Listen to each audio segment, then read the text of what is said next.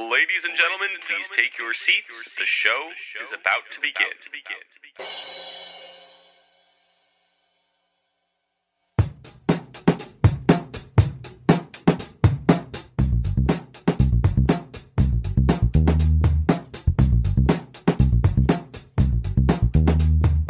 Welcome back to the one and only Cavs the Podcast, featuring commentary from all of your favorite Cavs the Blog bloggers. Now, sit back, relax, and enjoy.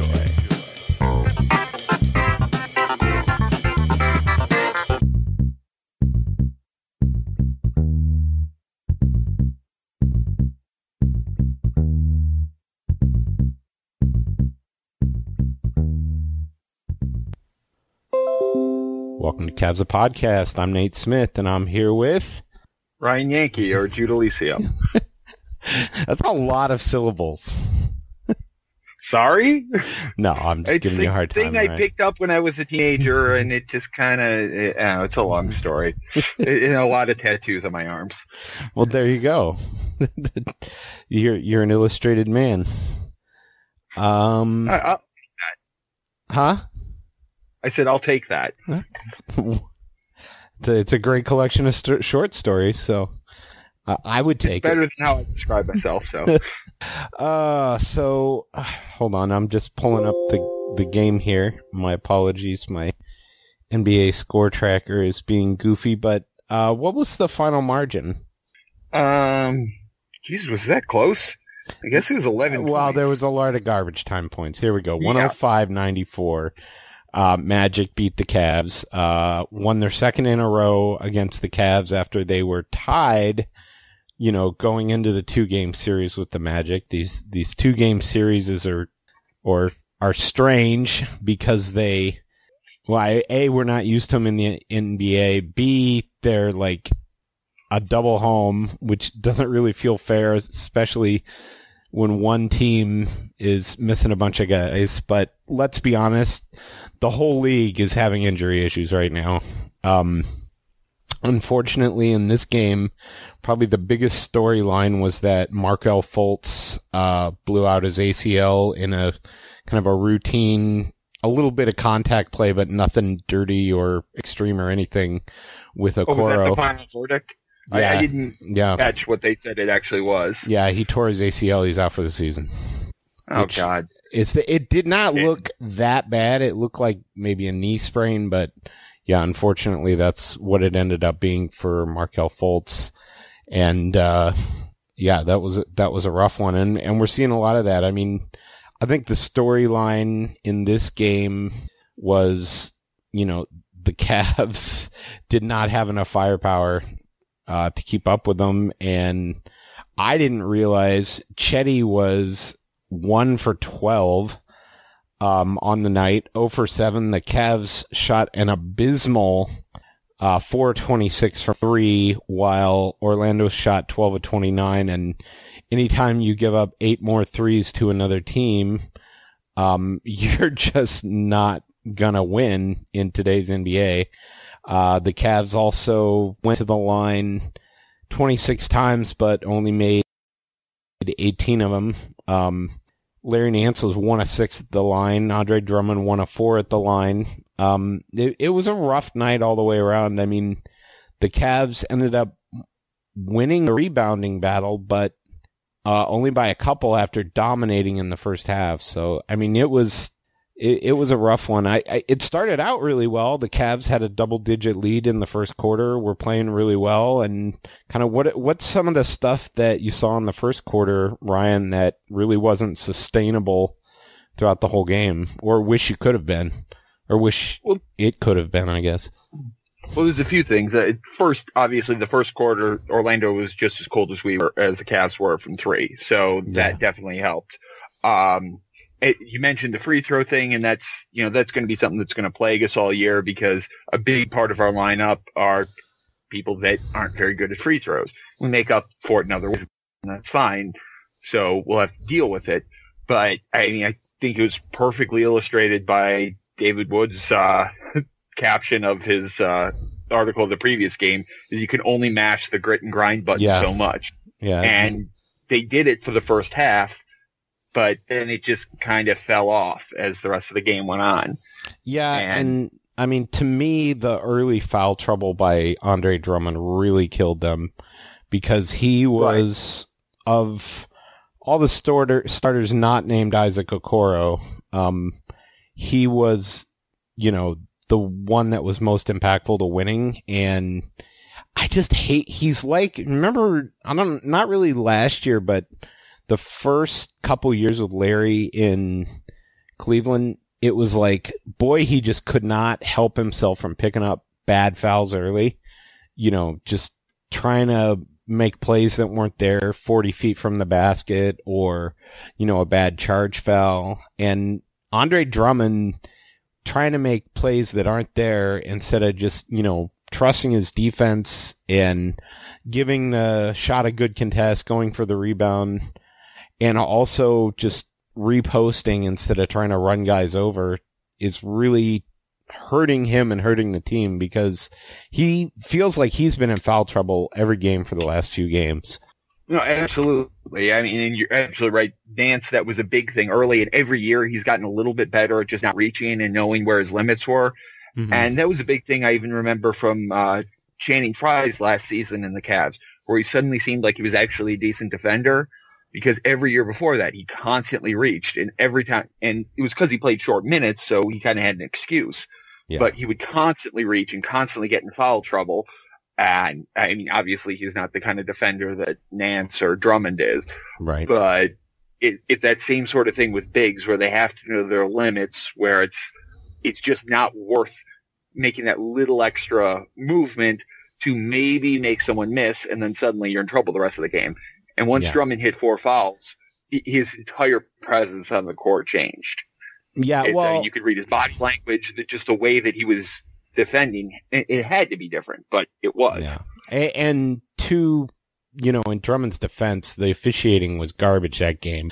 Yes, the Cavs got to the line more, but Drummond just got hatcheted a few times. I mean, and just no call. There's just a lot of odd plays in the game.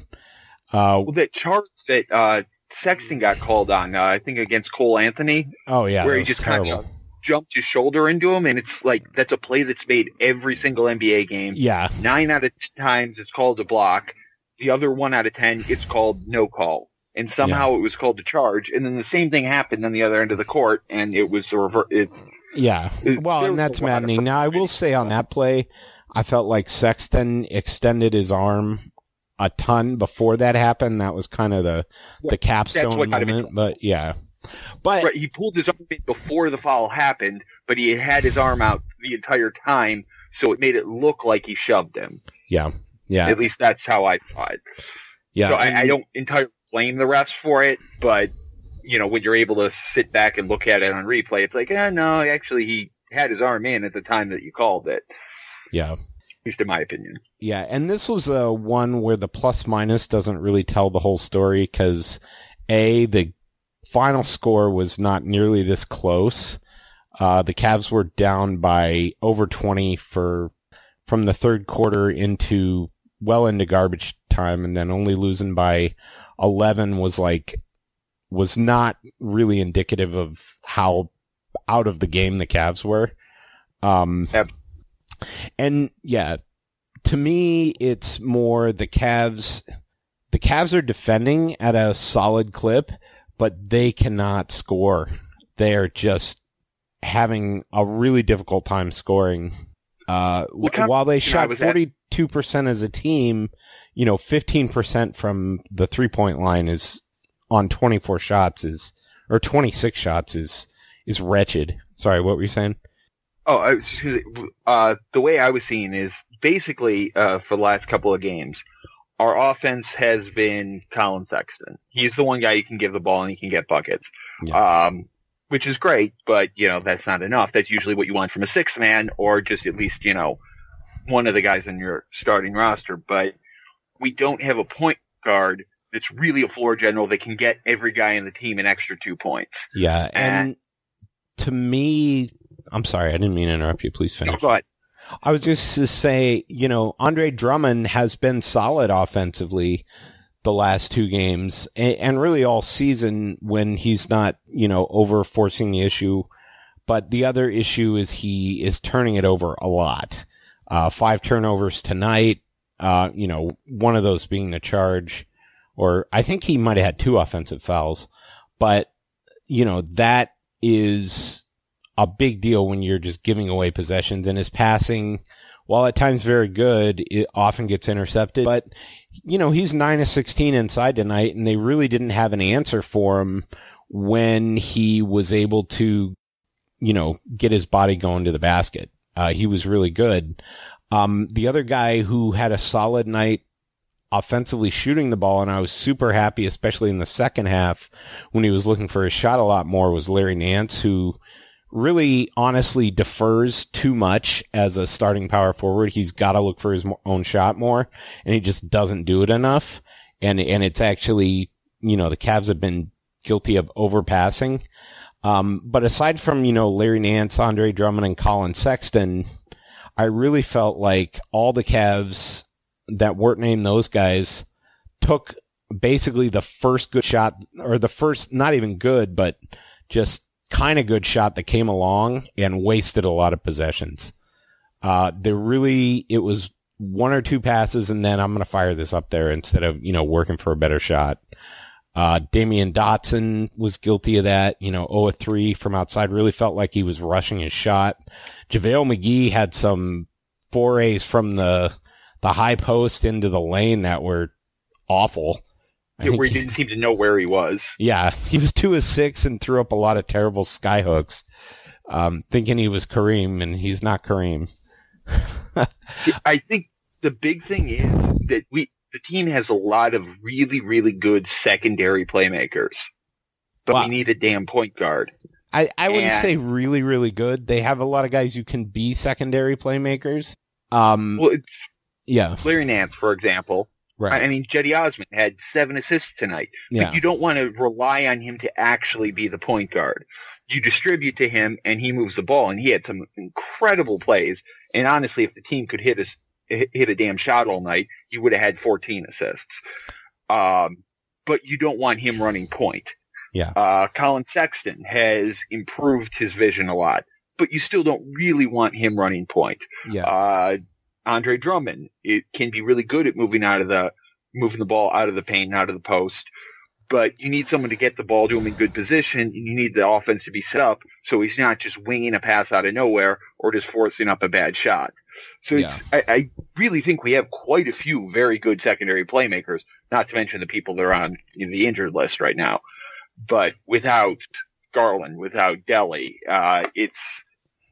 and without Dante, it's just really difficult to get some of our plays started. And then when we're breaking, 14 open threes in a row or whatever, it starts to destroy the confidence in the offense in general. I mean, again, I think Jetty had an amazing game, except for the fact that he couldn't sink a basket.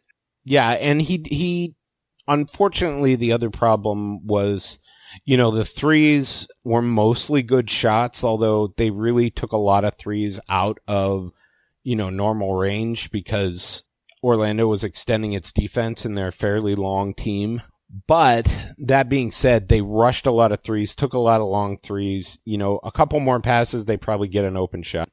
You can't go 0 for 7 as a starter from 3 and 1 of 12 from the field. And the one that drove me nuts was when he kind of came down and got in a pick and roll with Drummond and then just took a bad floater with 12 seconds on the shot clock. And I'm like, oh, you mean that bad runner kind of shot he took? You can't take that shot. You can get that shot anytime you want in the NBA. That's the end of the shot clock shot. That's work for a better shot. And Damian Dotson really was rushing his shot. JaVale McGee do that. Yeah. And JaVale McGee really needs to, give the ball up, get back. If it's not a dunk or a hook shot from within 6 feet, give it up, repost, get it back, get it to somebody else. I mean, it's just, there's too much of that, too much freelancing. And I feel like the Drummond and McGee have a little too much freedom in the offense, and it's hurting the team a little bit, especially, Drummond with the turnovers and McGee with the bad shots. And it doesn't help that, if either of them get fouled, it's a lost cause on the free throw line in many respects, although, between... At least it puts them in foul trouble, but other than that... Yeah. But I absolutely agree. I feel like that, not to excuse the things you're complaining about, because they're completely legit, but it's something that you see as the game goes on gets exacerbated when other shots aren't falling, when shooters aren't making their shots, and you get players that are like, well, I think I can score, and they push the issue.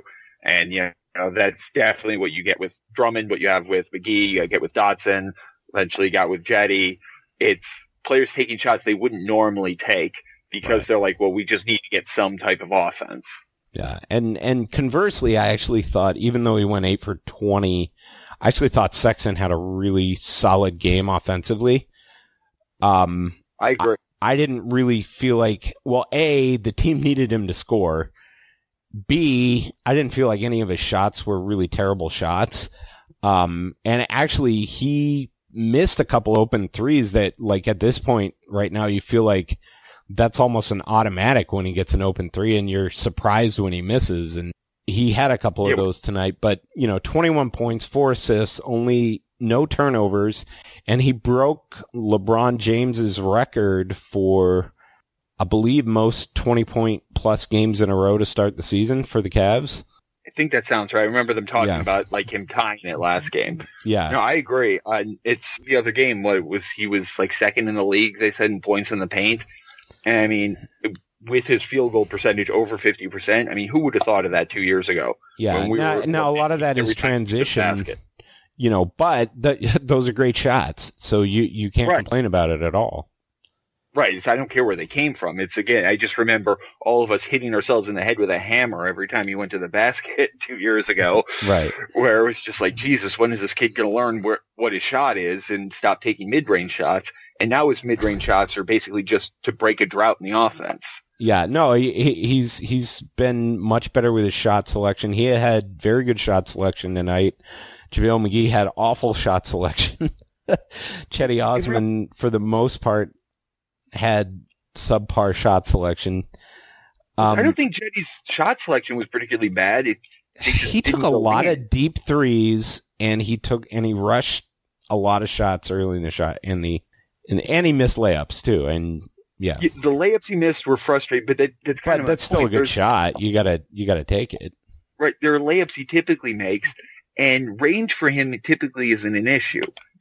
His 3-point percentage tends to be more about rhythm and how he's moving into the ball and how he gets it. But him being 2-3 feet off the line, that's never been a problem for him.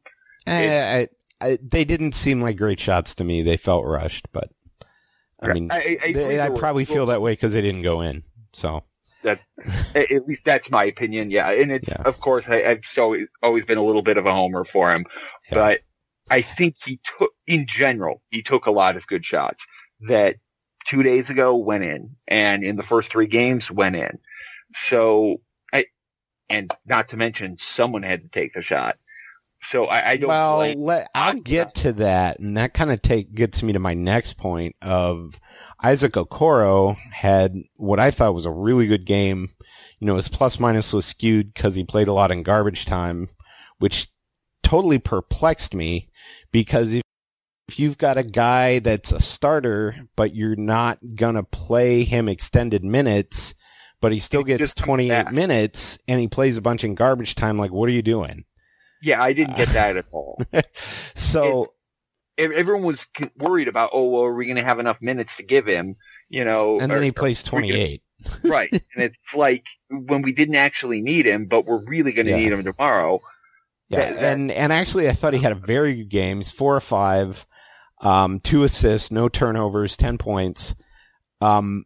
He had some really nice finishes on drives. Yeah, some of those layups I did not think were going to go in, and he just needed to force it to work. Yeah, and it was really good. The other thing is he is a very willing and able passer, and was always making the swing pass to the open guy, and I felt like really good things happened when he touched the ball. The problem was you're literally starting him at shooting guard, and he's hardly ever touching the ball. He's touching the ball like one every 5 possessions. You can't do that. You've got to let that guy touch the ball, and he's making the right play, and the ball's not coming back to him. And that, to me, was kind of emblematic of the Cavs offense in general. And he needed a lot more touches. And if you're going to start him at a 2-guard, let him be a 2-guard, Well, I think it's the same thing that both of us have talked about how they've misused Jetty in the last couple of years as well, where they, put him at the 3 and then move him to the 4. Mm-hmm. And he's someone that's much more effective when he's touching the ball, and he's not hesitant to give it up. Yeah. And so when you make him someone that's just posted up in the corner, you're just kind of wasting his skill set, and then you're leaning on the skills that he's weakest at to be his strengths. And and I don't mind that so much, but there should never be a game where Lamar Stevens gets 9 shots and Isaac Okoro gets 5, or JaVale McGee gets 6 shots and Isaac Okoro gets 5. In 28 minutes. That's ridiculous.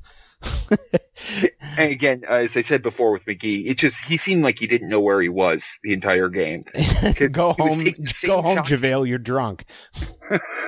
He was taking the same shots he's been making every game for us, but he was like 3-4 feet away, and his shots were like 3-4 feet short. Yeah. And it's just he constantly wasn't aware of it, where he's at the top of the key or at the elbow instead of being closer to the restricted area where he's reliable.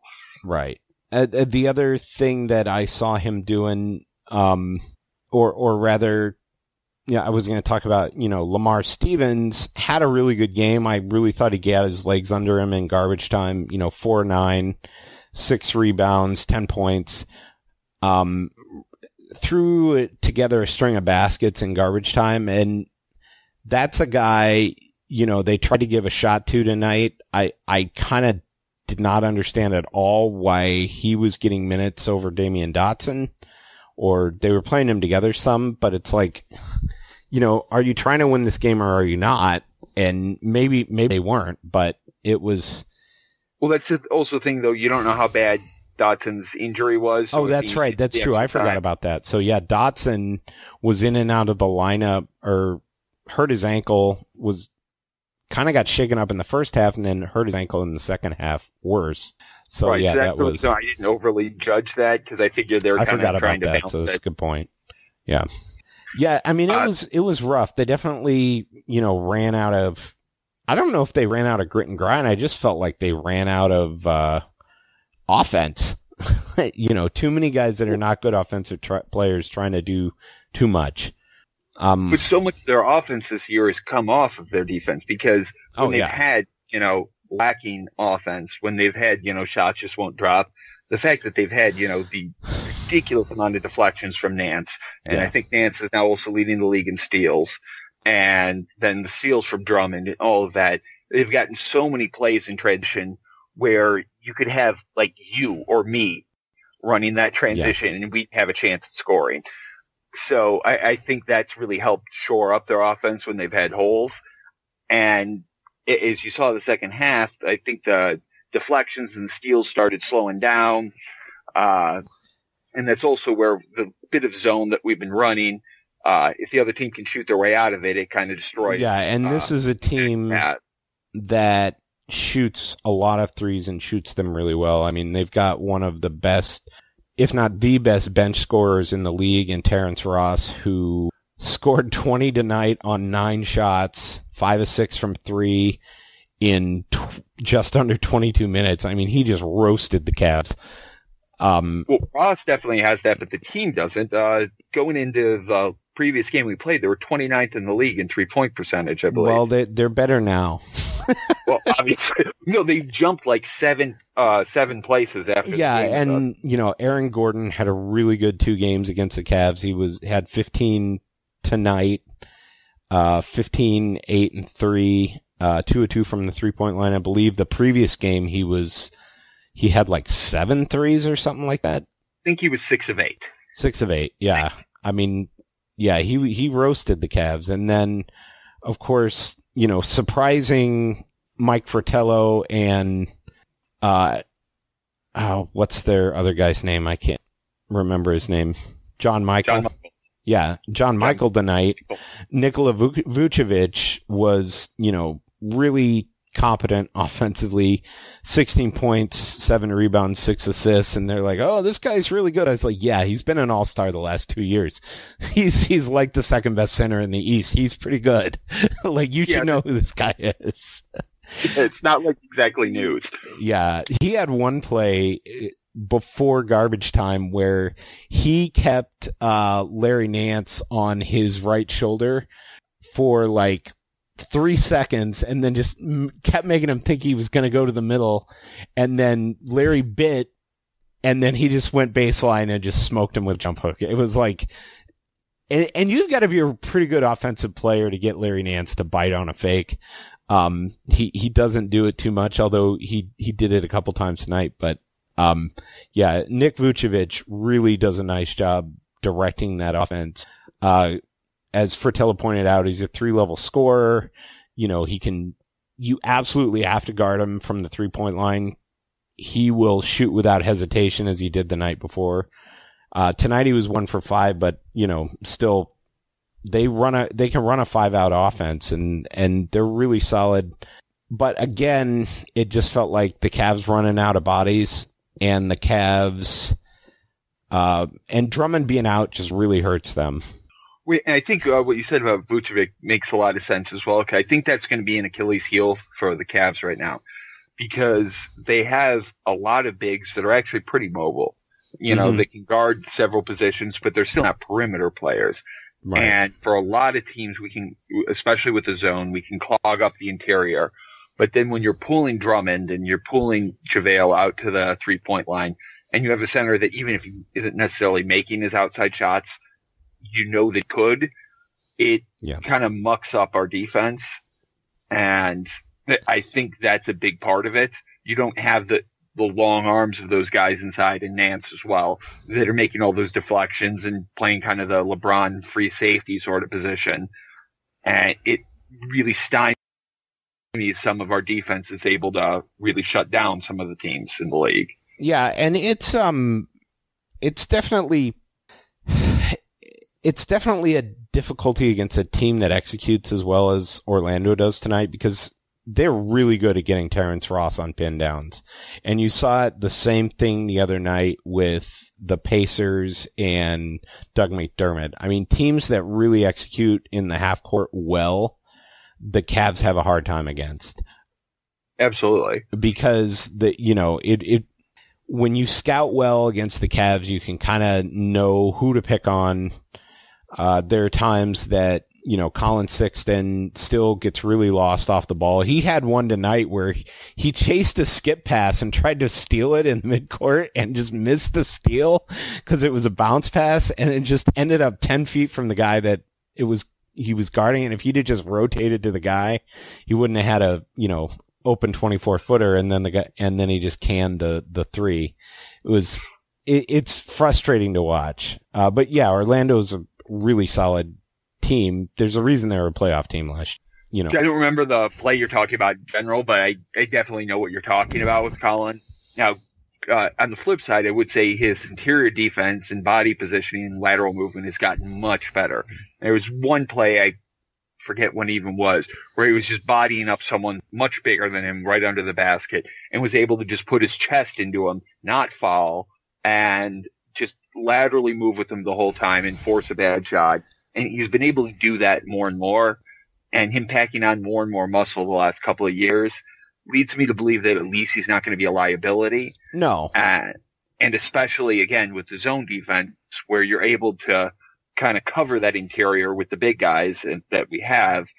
Well, obviously, there's a reason we went into the game still second in the league in defense. Yeah, yeah, I don't know if that matters when you're as bad as they are on offense right now, but yeah. Well, if they were as bad on defense, we'd look a lot worse. Yeah. Yeah, and that's what you worry about, going forward, especially on a really solid team in Memphis tomorrow night. You know, now, is Ja Morant still out?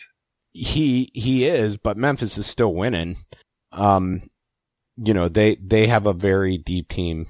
Let me see what their record is. I'm sorry? Well, we thought we did, which we did until missing half of our damn lineup. Yeah, although they did just drop 2 to the Lakers. I guess they are 2-5, but that's coming off a two-loss set to the Lakers, so they were 2-3 before that.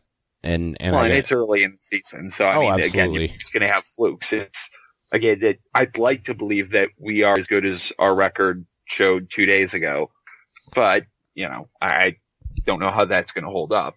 Now, granted, the Cavs have the injuries keep coming. It's going to be rough, and we can talk about that a little bit. I mean, I've gotten into it on Twitter with a couple people, just going over, you know, why is this team carrying 4 centers, or, you know, why is Dean Wade on the team? It's like, well, because the Cavs never thought that literally they'd be getting 20 minutes a night to a guy who should be in the G League right now in Lamar Stevens, you know. Right. And well, speaking of Dean Wade, I feel terrible because honestly, if you watch him on the floor, he's played well. No, you and I disagree. I think there's a lot of moments where he's played well, and he's mobile for a 4. But the shots that we've seen him drain in Summer League and in G League and in spot minutes in the past just haven't gone in. If he had hit threes the way that you would expect him to in the open threes he's taken, everyone would be a lot happier with his performance. Well, yeah. I mean, if my aunt had balls, she'd be my uncle.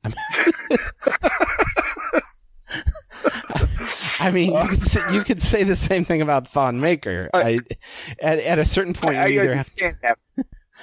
understand that, but I mean, there's a certain amount.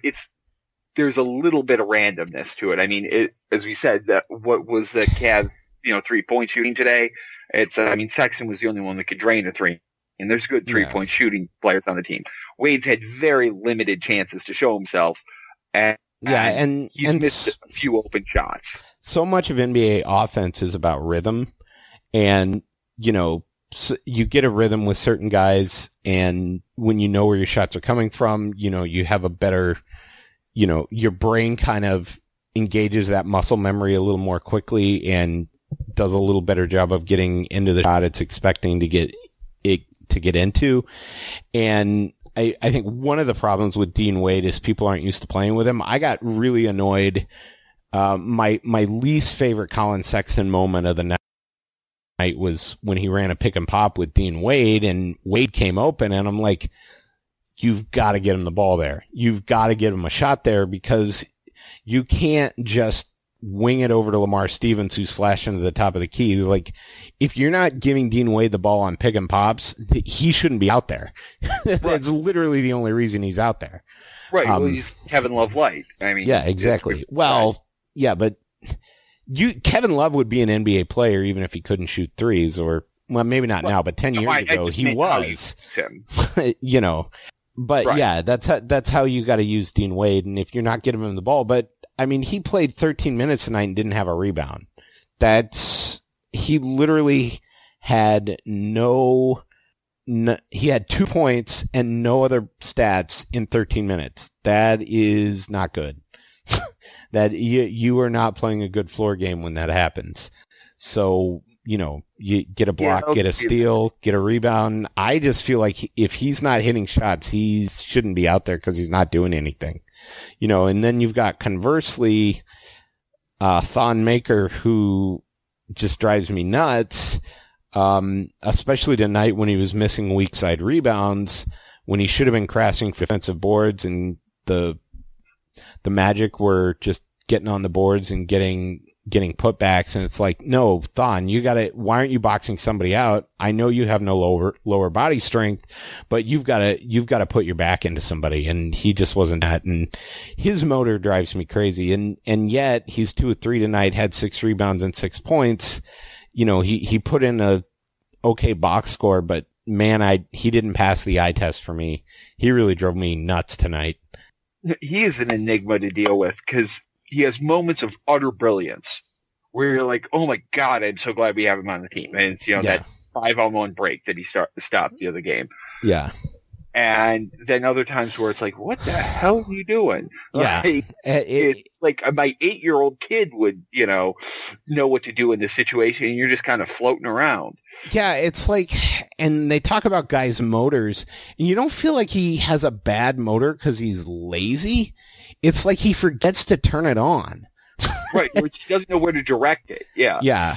I mean, he has so many moments where you're like, why is he just standing there? And then you see he has that play where he breaks up a 1-on-5 and that, but part of that's just young players, and he hasn't had a lot of playing time in the NBA. The Cavs are playing, significant minutes. Dean Wade, Lamar Stevens, Thonmaker, all those guys are not guys that have a lot of experience in the NBA, and they're really still learning. You're not going to win ball games playing when like you're not even playing them in the same position necessarily. We're playing 3 big lineups, and they don't necessarily know what they're doing. The lineup keeps changing, so they don't even have a scheme that they know. So it's or they're not even playing the same position. Thonmaker they were running a lineup. They ran some crazy 2 center lineups tonight. They ran a lineup with Andre Drummond at the 5 and I guess JaVale at the 4, or however you want to define that. And then, Dean Wade at the 3. They did the previous game as well. Right. And maybe that is part of the reason Dean Wade didn't have any shots, but I have a hard time understanding why he's even out there in that if you're not going to give him the ball to shoot. So yeah, all these guys are going in and out of different spots. Thonmaker at the 4 is rough to watch because he doesn't have a lot of confidence in the 3 ball, and it's a little painful to watch. But the other side of that is, what are the Cavs going to do? Cut these guys and go sign some veterans?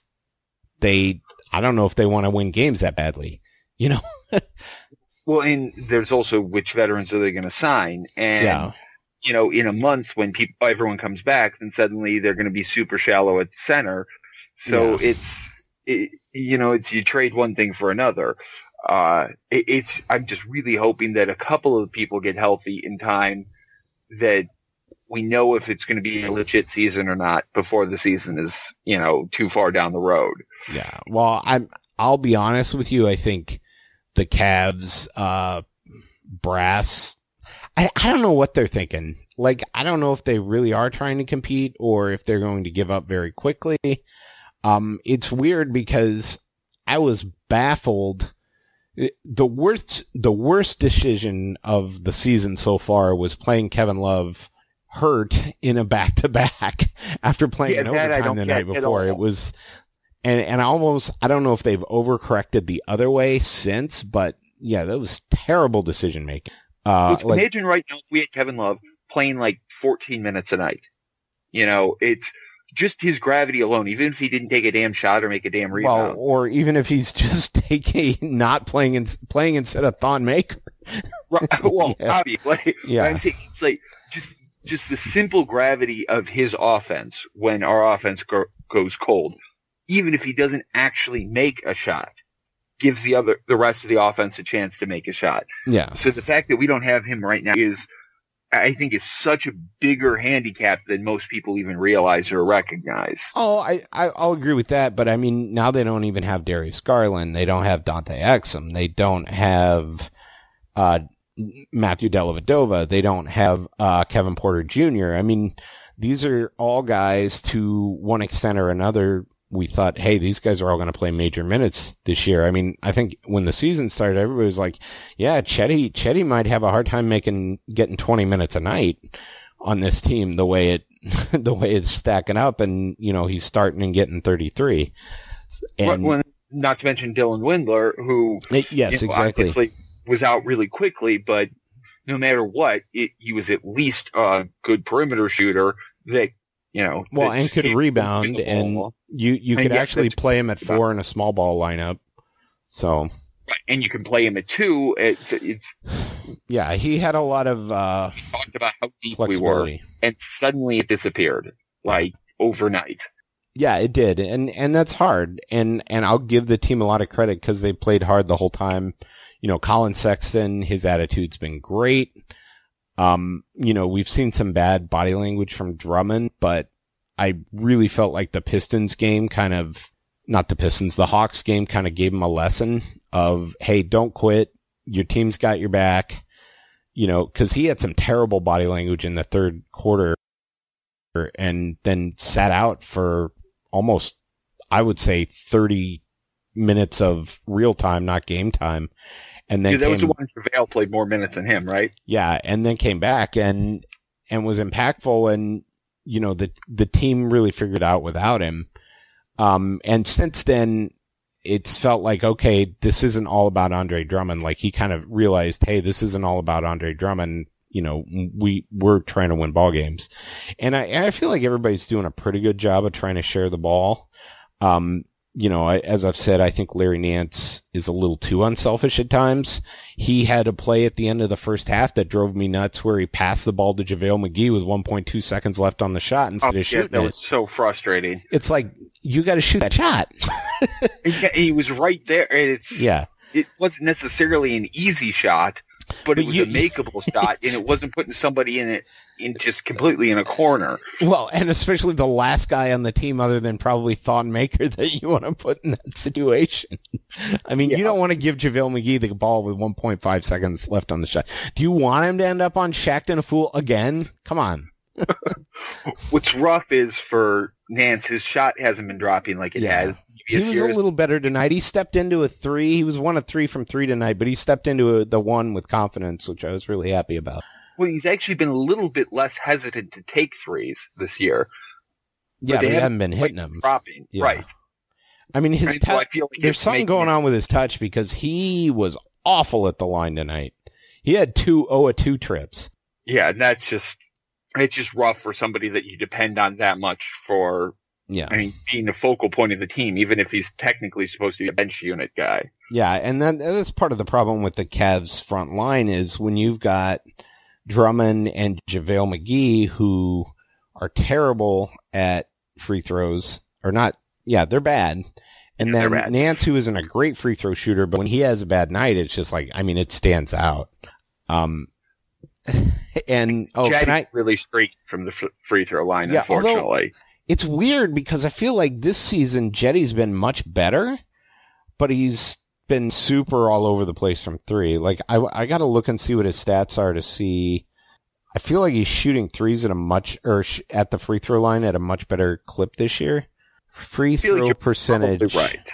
Yeah, he's at 75%, is his best since 2018-2019 which he's a weirdly all over the place free throw shooter in general because his rookie year, 57%, then the next year 78, then he dropped back down to 67, now he's up to 75. I mean, he's, really all over the place, and it kind of shows you how much he's been, monkeying with his shot mechanics over the years, but I do feel like he's kind of got it dialed in. He doesn't have that weird pause he had last year. It's a lot more fluid motion at the line. So he's just a really weird headspace shooter in general. Yeah. I mean, as we've obviously seen, he'll play 3 games where he's shooting, like 60% from 3, and then suddenly he can't hit a bucket. And, there's some games where he hits every floater and runner that he takes, and in other games he can't even make a layup. It's frustrating. It's like you wish you could find, I don't know, maybe a really good shrink for him or something, because it's not his mechanics. And you look at especially his 3-point mechanics, and as you said, his free throw mechanics don't look like they have an issue anymore. They look really solid. Just they seem to, some days they work, some days they don't. Yeah, and the other odd thing about the Cavs, I mean, I felt like this was a night, hey, you want to give Colin Sexton the ball and tell him you're getting 30 shots tonight, go do it. This felt like the night to do it, and it feels like, hey, we don't want to get Colin into those habits. Like, we're trying to push him the other way, and it's such a hard balance to strike. Yeah, because you're absolutely right. I would love to see him take 30 shots tonight. If they don't go down, they don't go down, but it's out of anyone else on the roster, I'd rather him take the shot. Yeah, for sure. At least for tonight. Yeah. And, I I don't know. Anything more you want to say about this game? Anybody particularly impress you or not impress you in the last couple games from the Magic? Magic, I don't know. I still have never paid enough attention to them to have too much of an opinion. I mean, well, I love Vucevic, but we talked about that. He's a mixed bag. He annoys me at some points because he has a kind of, it's not, I'm trying to come up with the right word for it because it's not dirty basketball, but the best word I've come up with is European, where it's that knowing the little bit of stuff that you can get away with. Oh yeah, we talked about this with Sabonis. Yeah, well, exactly. And then I was talking to my parents about this, and they joked and said it was Lithuanian basketball. It was what? Lithuanian. Oh, okay. Basketball. Because Sabonis has the mix of, being a European basketball player and having a parent in the NBA, where the things you can get away with. And Vucevic has a little bit of that stuff that gets on my nerves, but if he was on my team, I'd be really happy about it. So it's not entirely fair to about it. And and then obviously you got Ross, who can just light it up at any given moment. And then you've got NBA enigma Aaron Gordon, who everybody thought was going to be an all-star, and is, he is what he is. He's one of those, depending on the game, he could look like an all-star. He's like a more athletic Harrison Barnes at this point. Like he's a solid starter. He could get minutes on a championship team, but he's not going to be your star. And I don't know if he's going to be a star on a bad team. Like he's just almost too passive or too, I don't know what it is. You just can't rely on him to be what he can be every night. And I mean, that was the same thing with Harrison Barnes. I mean, look at the 2016 championship where we had where Harrison Barnes just suddenly became a liability for Golden State the entire game. I don't think Harrison Barnes was on that team. Yeah, he was. That's where he went like 1 for 10. How was it? Yeah, because they picked up Durant the year afterwards and they dropped Barnes. Oh, that's right. That's right. Okay. But he had that like ridiculous shooting drought for 1 or 2 games where we were able to really, really capitalize on it. But at the same point, I mean, he puts up stats, and that's why he's bounced around being like the pseudo-star on a bunch of bad teams since then. And hell, I picked him up on my fantasy team because he's going to stack the stat sheet for me. Yeah. Speaking of my star, Bradley Beal had 60 tonight. He had 60 tonight? He did, and they lost. I was happy that Hayward had, I think 41 or 39 or something. Yeah. Yeah, you're seeing some crazy scores, and that's why, like you see, what was the score tonight in that Washington game? It was insane. Now I got to look it up. Yeah, I got my 141 Philly, Washington 136 in regulation. Jesus, that was regulation. It was regulation, and the Cavs scored 81. How many points did the Cavs score? No, it was 91, 94, but they were sitting on 81 for a while, and it felt like 90 was going to be a chore, and then the Zoo Crews came in, so it was work to get to 94. Just imagine if we had the defense that we had last year. It would have been 94 to like 178. Yeah, it was rough, for sure. And that's where the Cavs' inability to just score points and running these, 3 big man lineups it's just not sustainable. But just where we need either bucket getters or floor generals. And that's where you need, Kevin Porter Jr., or you need Garland, or you need Dellavedova, or even a little bit of a middle ground is Dante Exum, who's still more of a defense, but he still is more of a floor general. Yeah. Kind of guy. You just need somebody that's able to get all those other guys on the lineup that aren't instant offense to be able to get some offense. Yeah. Well, and I'll say the other thing about Exum is even when he is really good at initiating the play, letting the action happen, then finishing, like he's a really good cutter. Like, so he can get the ball into the post and cut. Whereas, some of these guys, like Dotson doesn't strike me as a great cutter. He just wants to camp out at the 3 line.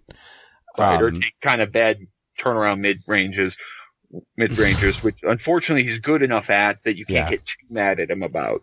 Yeah. I guess that was my only one tonight where I was like, okay, what is Colin doing when he posted up, missed a turnaround, got his own rebound, and then missed another turnaround worse. So that was shot selection. Those are probably the two that he should have let go. But yeah, I mean, do you think that this team, if it looks like these injuries are going to continue, which we're still another week away from Garland and everybody else feels like they're out at least longer than that. I mean, we've got no ETA on Delhi. We got no ETA on KPJ. Exum, they said 6 to 8 weeks, which in some respects is terrible for the team. But the other side of it is, when he went down the other day, it felt it looked like an ACL or MCL. No, or it looked like an Achilles to me. Yeah. Because the way he went down, grabbed the back of his leg, and it was a non-contact, I was like, oh, that's not good. So I'm glad it's just a strained calf. I mean, just air quotes, but. Yeah. I think the team's going to look at the next 2 weeks, at least this is what I would do, and see kind of, if we get Delhi back, what's going on with Porter, what's going on with Garland. And if some of these people start to filter back quickly, I think we're going to take the season seriously. I think if we get 2-3 weeks from now and they continue to obviously not win a ton and the people aren't coming back, then we're going back to Tankathon. Well, I guess my question is in the interim between now and do you make a move? Like, I don't know if Damian Dotson is hurt. If he is, like, everybody's talking about, like, the Cavs have 6 guys that are out right now but can't get an NBA hardship, because they're still fielding. I think they played. I thought there were 7. Yeah, 1, 2, 3, 4, 5. Yeah, no, I think it's 6. Where's the 7 if you count Dotson? It's 6 because they ran 9 guys that were on the roster tonight, and then Lamar Stevens and Marquise Bolden are on 2 ways. It's 7 if you count Dotson, but I mean, if you're doing that, are you gonna? If they get a hardship, I mean, I know the guy I want them to bring in tomorrow. And there's 2 roster moves I'd make. I would probably dump Thon Maker and either get another wing or go get a guy like Cheick Diallo, who can defend and is a much better finisher, and more athletic. And then the other guy I'd bring in is, you got to bring in another point guard. I bring in Emmanuel Mudiay, who, still just 23, had a solid year last year, basically plays at an NBA replacement level. His VORP over the last 2 years has literally been 0. So, if you can get a replacement level NBA player off the street, that would help them a ton because, Lamar Stevens and Dean Wade and, Thon Maker are playing. I don't have to look at the stats. I guess they're playing below replacement level. So yeah, again, I wouldn't give up on Dean Wade yet because I wouldn't give up on him, but I would definitely give up on Thon Maker. Yeah, no, that I agree with. Even though I don't want to, I wish we didn't have the injuries so that we could be in a situation where the Cavs could continue to occasionally throw him in and see if he's going to really figure it out. Right. But with the situation they're in right now, I agree. But still, just with Dean Wade, there's so many things I've seen in his game that I really like. And it goes back to kind of your muscle memory thing you were talking about. Yeah. Where it's, when I was first playing in a band, like in my early 20s, I was originally a guitar player and then switched over to playing bass. And whenever I'd play a show sober, I would suck. I'd just be utterly terrible because I'd overthink what I was doing. I'd fat finger notes and screw stuff up. But as long as I had like three or 4 beers in me, practiced enough that I would just automatically do what I was supposed to do. And I actually looked like I was good at what I was doing. So you're saying Dean Wade needs to drink a couple beers before the game. Technically not what I was saying, but yeah, kind of. or maybe some other mood-enhancing substance to get him out of his own head. Once he gets a little bit into it and has played enough NBA games, I think those shots that you're used to seeing him being able to drain will go in. And it's just that getting out of your own head. Can you afford to wait that long? Well, it depends how long it takes. And you're right. If it's something that 3 weeks from now and he's still getting major minutes and he still can't hit a damn shot, then, well, maybe he's never going to get over it. Yeah, I don't know. Just, I'm having a hard time buying it. Sometimes it's a holy crap, I'm getting my chance and I really need to make the shot, and no, it doesn't go in. And as soon as you can get to that point of I'm just playing the game that I've been playing my whole life. Yeah, I mean, to me, you look at a guy who literally was probably in his second game, really his first game of getting real NBA minutes, in the regular season, in Lamar Stevens, and he had confidence. He was trying to get it done. I am scared of a guy that's afraid of the moment, and right now, to me, Dean Wade really seems like he's afraid of the moment. I just think he's more conscious of the moment than scared of the moment. But maybe I'm misreading it just because I like the guy. Yeah, I don't know. I mean, put up or shut up time. Do you understand what I mean by... Oh, I do. I wonder when we're going to see it. And, of course, the other side of that is Chetty Osman, who doesn't seem to be afraid of the moment, but sometimes feels like he should be. Yeah. But I hope he put in extra work after the game shooting tonight, because I'm sure he was thrilled for 7. Is there anybody you would bring in from an NBA free agent standpoint, if you could, or would you need to see who's out there? Yeah, I would need to look more into that. Okay, I am going to actually pull up the list of available NBA free agents at kind of the guard and wing spot, and we'll walk through that real quick, because I did this online today. What's sad is we really need a 2-3, and that's a position that we should be super deep at right now. and a little bit of, obviously a point guard as well, but yeah, I mean, to me the need is at point guard more right now, but who knows if that's going to be relevant in a week. Right, that's where kind of the hiccup is, because to me that's why you want to get a combo guard that can play both. You basically need a long point guard. Is kind of the best thing for the Cavs right now. Yeah. So here are the best available veterans by position, according to 48minutes.com, which is the new Sam Amico site, or just the new host name anyway. We got JJ Barea, who's 36. I think no. Yeah. Kai Bowman, who's 23. I don't know a lot about him. Yogi Ferrell. And the problem with Yogi Ferrell is he's 27, not a great defensive player, but because he's short. But didn't he have that one crazy standout few weeks a couple of years ago? Oh yeah, no, he literally played himself out of the G League into a pretty solid contract. The problem is, the last year his 3-point shooting really fell off. He was shooting 30%, and this is after having a season of shooting 40 and 37 and 36. And I don't know if that was injury, but he really fell off last year. He's only 6 foot tall, which, maybe Dan Gilbert would be interested. You got Josh Gray, who I've never heard of. Brandon Knight, who we all remember the Brandon Knight experience, and I think we all can agree you can't really count on Brandon Knight for anything. Although, to be fair, if you got nothing else, at least he's not bad at basketball. No, the problem with Brandon Knight, though, is do you want another guy with an injury history on your team? No, that's a good point. Then you got Jeremy Lin, who not the worst, but he is 32 at this point and has never been a great defender. Frank Mason, I actually think, is kind of an interesting guy, but he's even shorter than Yogi Ferrell, so Dan will be really into him. But he can't shoot either, is the other problem. He's 45% from inside the line and 29% from outside last. You got Moutier, actually, I think is the best of this bunch. 300 games under his belt, shot 35% from 3 last year, 46% from the field.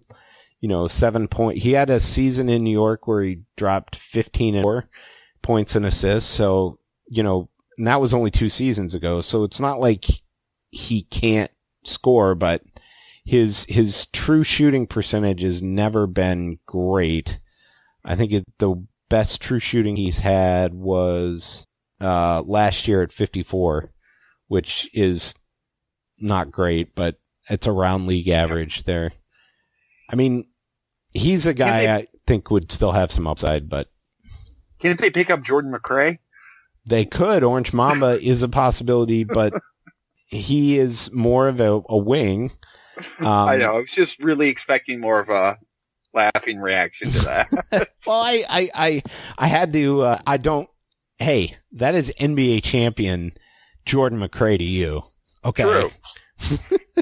So, he had 36 points in an NBA game, something like that. Yeah, like one of those end of the season NBA games where every single guy's sitting. Yeah, Boobie Gibson did that one year, where every starter sat and Boobie started and scored like 30 something. But Jordan also had like 50 some or 60 in a G League game. I mean, yeah, he can get buckets. Yeah, there's another guy. Shabazz Napier is actually a pretty good player. And a guy who's a legit floor general. I'm sorry? Is he actually open right now? Yeah, he's a free agent. So, the problem is he's only 6 foot. He is 29, but he can actually run an NBA team. He actually scored in double digits last season. So I'm a little bit surprised he's not on an NBA team, but I think he probably will be before the end of the season as, injuries mount up and teams need an actual veteran point guard to run their, second and third unit. Well, especially if you're going to have COVID protocols and stuff. He's someone I would consider, even though, there's deficiencies. But if we can, especially if the Cavs can get an injury waiver to get that player. I mean, if you get somebody who's actually competent and can run an NBA offense, that would be enormous for the Cavs right now. Like, as depleted as they are. And ironically, they could actually suffer the little bit of a hit to their defense at the moment. Yeah, I mean, that's not the issue. For sure. For sure. Then you've got Gary Payton II, who's kind of bounced between the NBA and the G League over the last several years. Decent defender, like his dad, but the problem is he's just not a great shooter. He's career 26%, and he's 6'3". He's, got decent size for a combo guard, but he's strictly defensive for the most part. There's Kobe Simmons, who had a cup of coffee with the Cavs a couple of years ago. Yeah, I remember him. So he's available. What are some of these other guys? We bring back Isaiah Thomas. Oh, God. But yeah, that's kind of the list for, I don't recognize Tyrone Wallace or Justin Robinson or Justin Wright Foreman. I mean, the rest of these guys are basically G League guys. But then there's the idea you bring St. Weirdo home. Dion Waiters. Oh, is he a free agent right now? Yes. Oh, my God. Yeah. NBA champion Dion Waiters. Is it sad that doesn't sound like a terrible idea? It sounds like a terrible idea. He was so bad in the playoffs last year. But in the regular... Objectively. Like, statistically and objectively, with where we are right now, I don't entirely hate that. The problem is I don't think he's a guy you want on this team. Just given his history of everything that's happened in the last few years. No, that's a good point. And just the chemistry in the team seems to actually be a strong point right now. Yeah. I mean, do you want to bring in a guy who literally had drug problems last season? What about the middle ball brother? The shoplifter, the one that caused an international incident in China? That one? Yeah, that one. LiAngelo? No, I don't think so. He can't. All can pass, right? He can shoot a two-handed jump shot. We're scratching the bottom of the barrel. Oh, here. We really are. I mean, Iman Shumpert's available, but I did not know this until I looked it up. Iman Shumpert has not shot over 40% from the field since 2017. Oh, wow. Good for him. I mean, four straight seasons, he shot below 40% from the field. That is tough to do and even be on an NBA team. He never even really figured out his team defense, did he? No, but he could always shump people. Yeah. I guess there's that, but... Yeah. I mean, here's my idea. I think the Cavs should bring in Antonius Cleveland, just so that there's a Cleveland playing on Cleveland. I don't know who that is. Well, he shot 29% from the field last year. Oh, well, then we should definitely pick him up. Yeah, I mean, it's pretty slim pickings out there. I mean, there are guys like Troy Daniels is out there. He's not the worst, but now we're really getting away from guys that are point guards and getting into, wings at this point. There's just not a lot of guys out there. So, I mean, to me, aside from a Moutier or a Shabazz Napier, it's kind of a wait and see for the Cavs. Yeah, I think those are kind of the best options at the moment. Yeah. But I still think a lot of it does depend on kind of an injury waiver because I think we'd really be able to pick them up on a two-way. And, well, I guess we could get rid of Maker and it wouldn't really matter. But it's still nice having the extra length just in case. Well, yeah.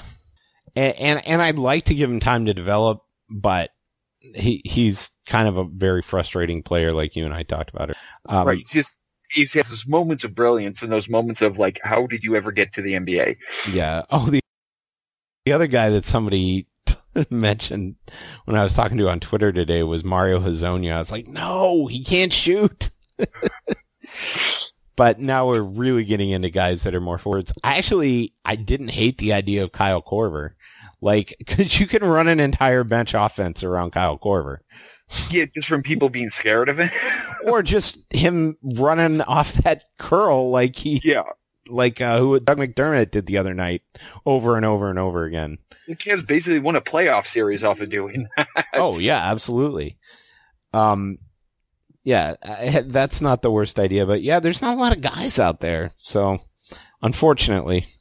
So we will see what happens. I really hope Damian Dotson isn't out for a few games, because then you really are, you're starting to endanger the other guys on your team just from the amount of minutes they're playing. So I really think if somebody else got hurt, they would get an injury, waiver to be able to sign a guy. Right, because right now you have Jetty playing the 3 and the 2, and he's playing basically all of the 3 because they don't really have one. Yeah, and I mean, Justin Stevens is their backup 3 right now. Who? Justin Stevens. Is that I didn't know that was a person. I literally talked about him Lamar Stevens, I'm sorry. Oh, okay, that makes more sense. No, I'm sorry. Because I was looking at, Justin Anderson, who played for the Mavericks, and that was throwing me off. Anyway. But yeah, okay, so yeah, we got Lamar, we have, a two-way G Leaguer and Jetty running the 3, and then Jetty playing the 2 half the time, which I'm glad he's playing the 2 because he should be. But and he's really playing the 2 on offense because Isaac Okoro they're camping him in the corner and he's never getting the ball back. So I actually want to see Isaac Okoro get a little more aggressive with his shot. So yeah, but I mean, also it's his first game back. So, and his 3rd or 4th game in the NBA. So I'm not going to be overly critical about that. Yeah, but it was Lamar Stevens. Like, he's on a 2-way and he got almost twice as many shots. So no, as far as team concept, I think you're right. I'm just saying as far as Isaac Okoro, I'm not going to blame him for not demanding the ball more. Yeah. Is more of my point. And if they were to bring in another big, maybe get rid of Maker and bring in a big, I'd love it if they brought in John Henson. I actually really liked watching John Henson last year. If we had a way to trade Maker for Henson, they literally could right now because Henson's a free agent and Maker is on a non-guaranteed contract. You're kidding me. What the hell is wrong with them? You. What's wrong with them? No, what's wrong with them, the Cavs? Why would you not do that now? Because you kind of know what his ceiling is right now as a player. When you're talking about John Henson and Thon Maker is a guy that, you also, you think, well, he may have a better ceiling. You maybe can develop him. He has length and athleticism, but if the Cavs have any desire to win, they should do that right now. Right. They should do that 5 seconds ago. Like, that's utterly absurd. I had no idea that Henson was a free agent right now. Yeah, well, I'm with you. I mean, because every time he stepped on the floor, he was impact. And he could play for 7 minutes, and he'd be huge. He could play for 30 minutes. Well, and he can play the 4 or the 5. because he could shoot. I mean, his shot is ugly, but he can hit a catch-and-shoot jump shot, which is something Dean Wade hasn't shown he can do at the NBA level. Well, he was great at deflections. Yeah. He was always high energy. Great chemistry with Larry Nance. Yeah, it was. So your recommendation is do that yesterday. Absolutely. Okay. Awesome. If I had Dan Gilbert's number, I would call him and yell at him right now. Well, there you go. So anything else you want to add? Things you see going around in the NBA, things for the Cavs? I mean, I did not get a chance to recap that Atlanta game the other night, but I do feel like that Atlanta game was really the highlight of the season so far. Yeah, I think that showed the reasons to believe that the Cavs weren't necessarily just lucky for the first few games. Mm-hmm. Obviously, there's still a lot of things to fix. Obviously, you can also blame stuff on injury trouble. But they were really able to just decide we're going to win this damn game. And Dante Exum's defense on Trae Young was prolific. I mean, holding, one of the top scorers in the NBA to 16 points. It's completely shutting him down. He was brilliant. Yeah.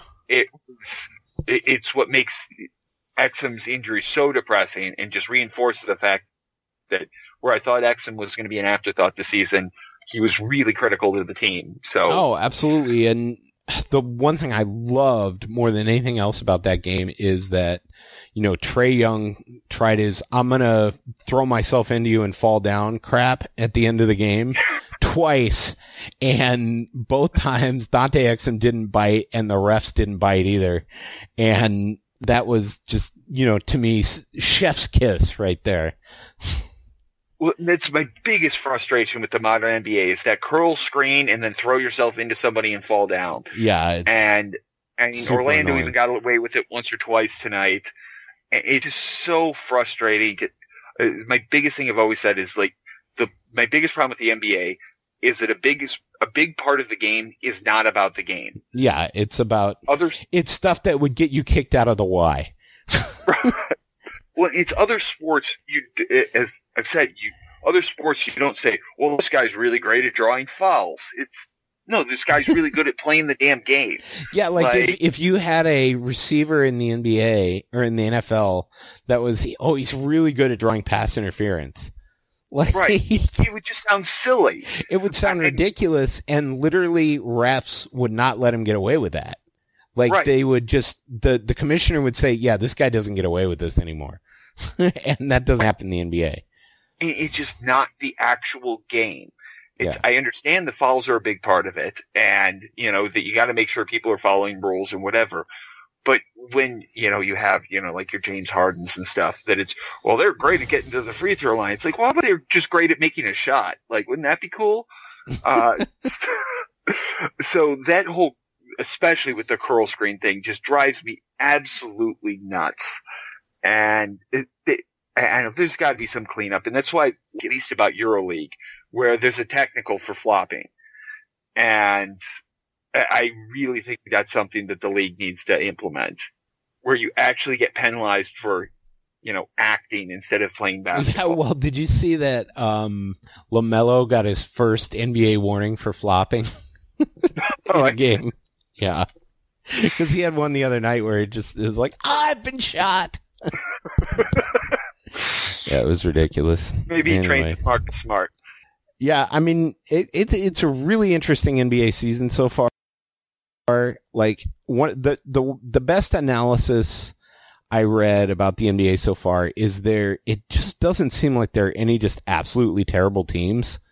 On any given night, unless you're playing like the Lakers or the Bucks, pretty much any team has a chance to beat any other team. Not to mention playing the Bucks still. Who was it that beat the crap out of them the other night? God, I can't remember. But yeah, I mean, the Knicks.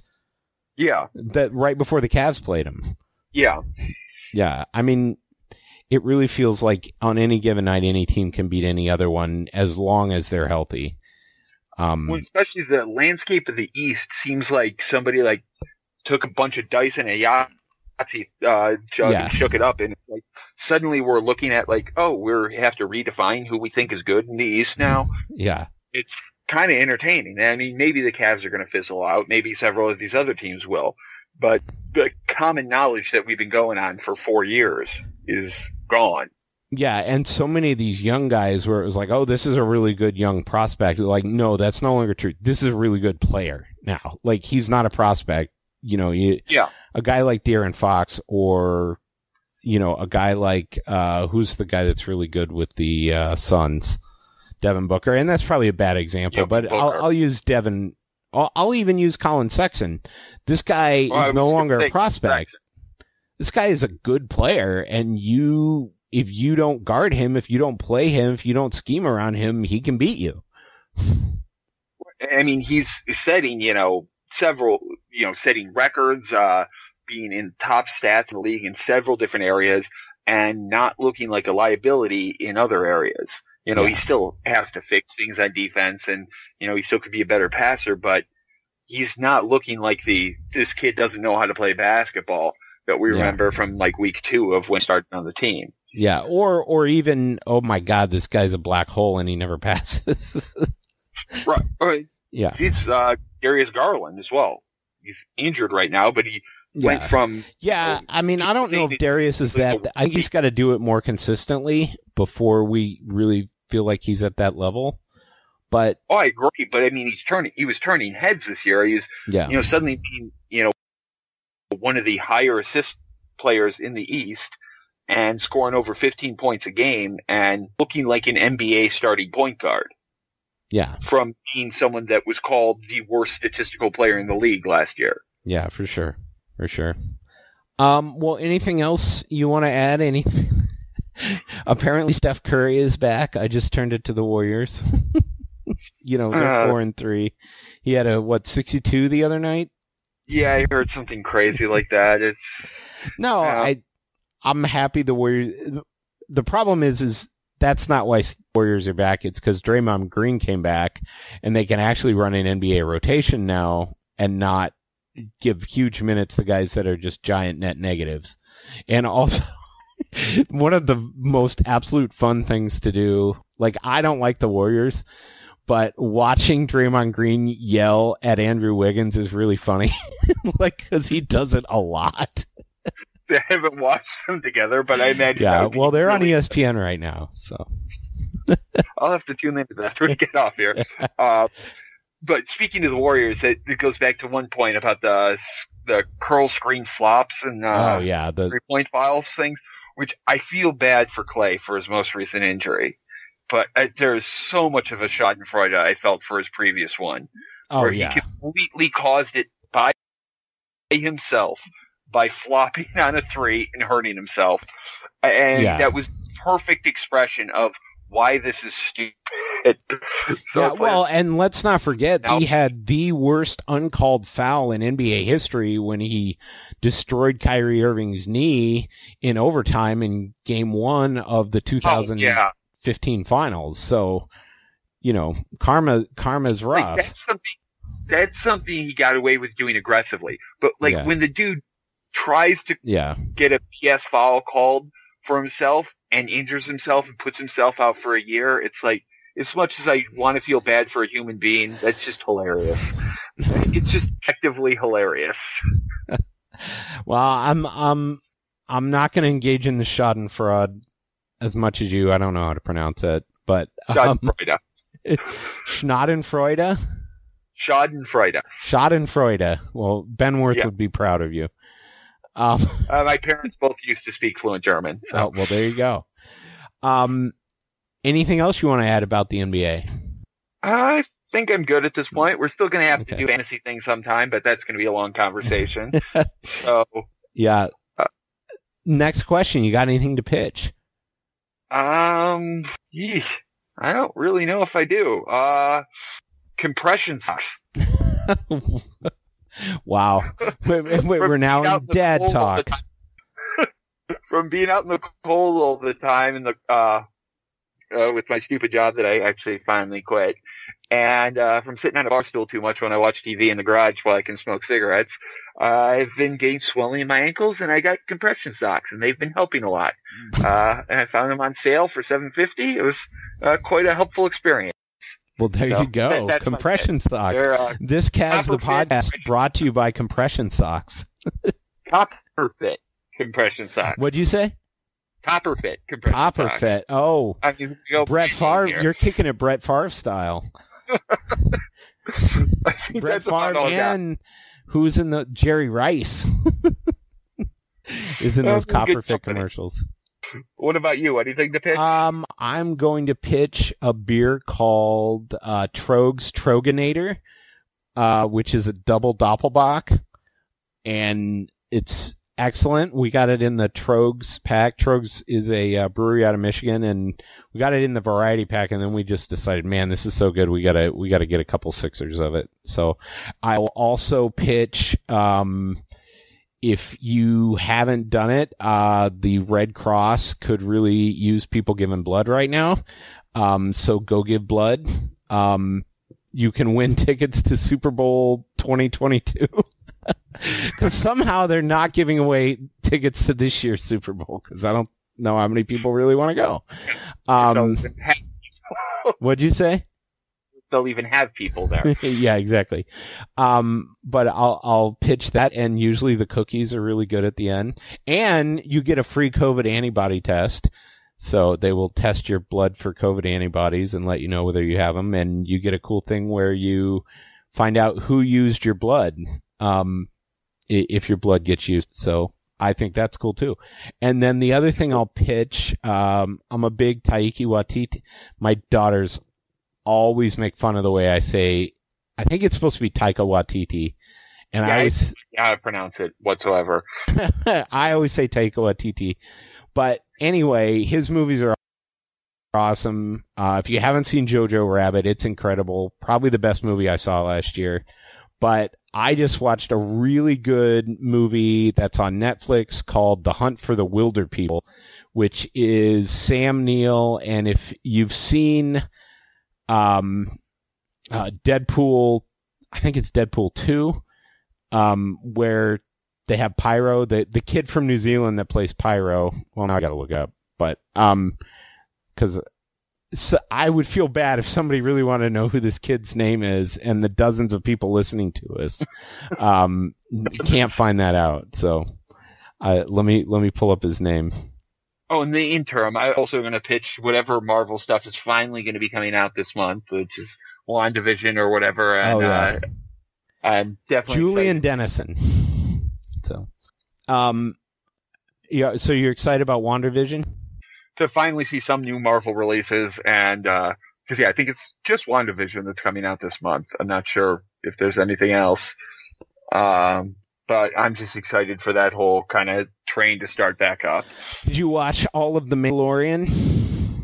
No, I still have to do season 2. I was putting it off so I could watch spoilers. season 1. Yeah, we went through this last time, and I'm still guilty of not catching it yet. I said I was going to, but I'm an imperfect person. But that's so yeah, okay. I'm definitely excited about that. And what the hell else was I going to say? I don't know. Probably wasn't that important.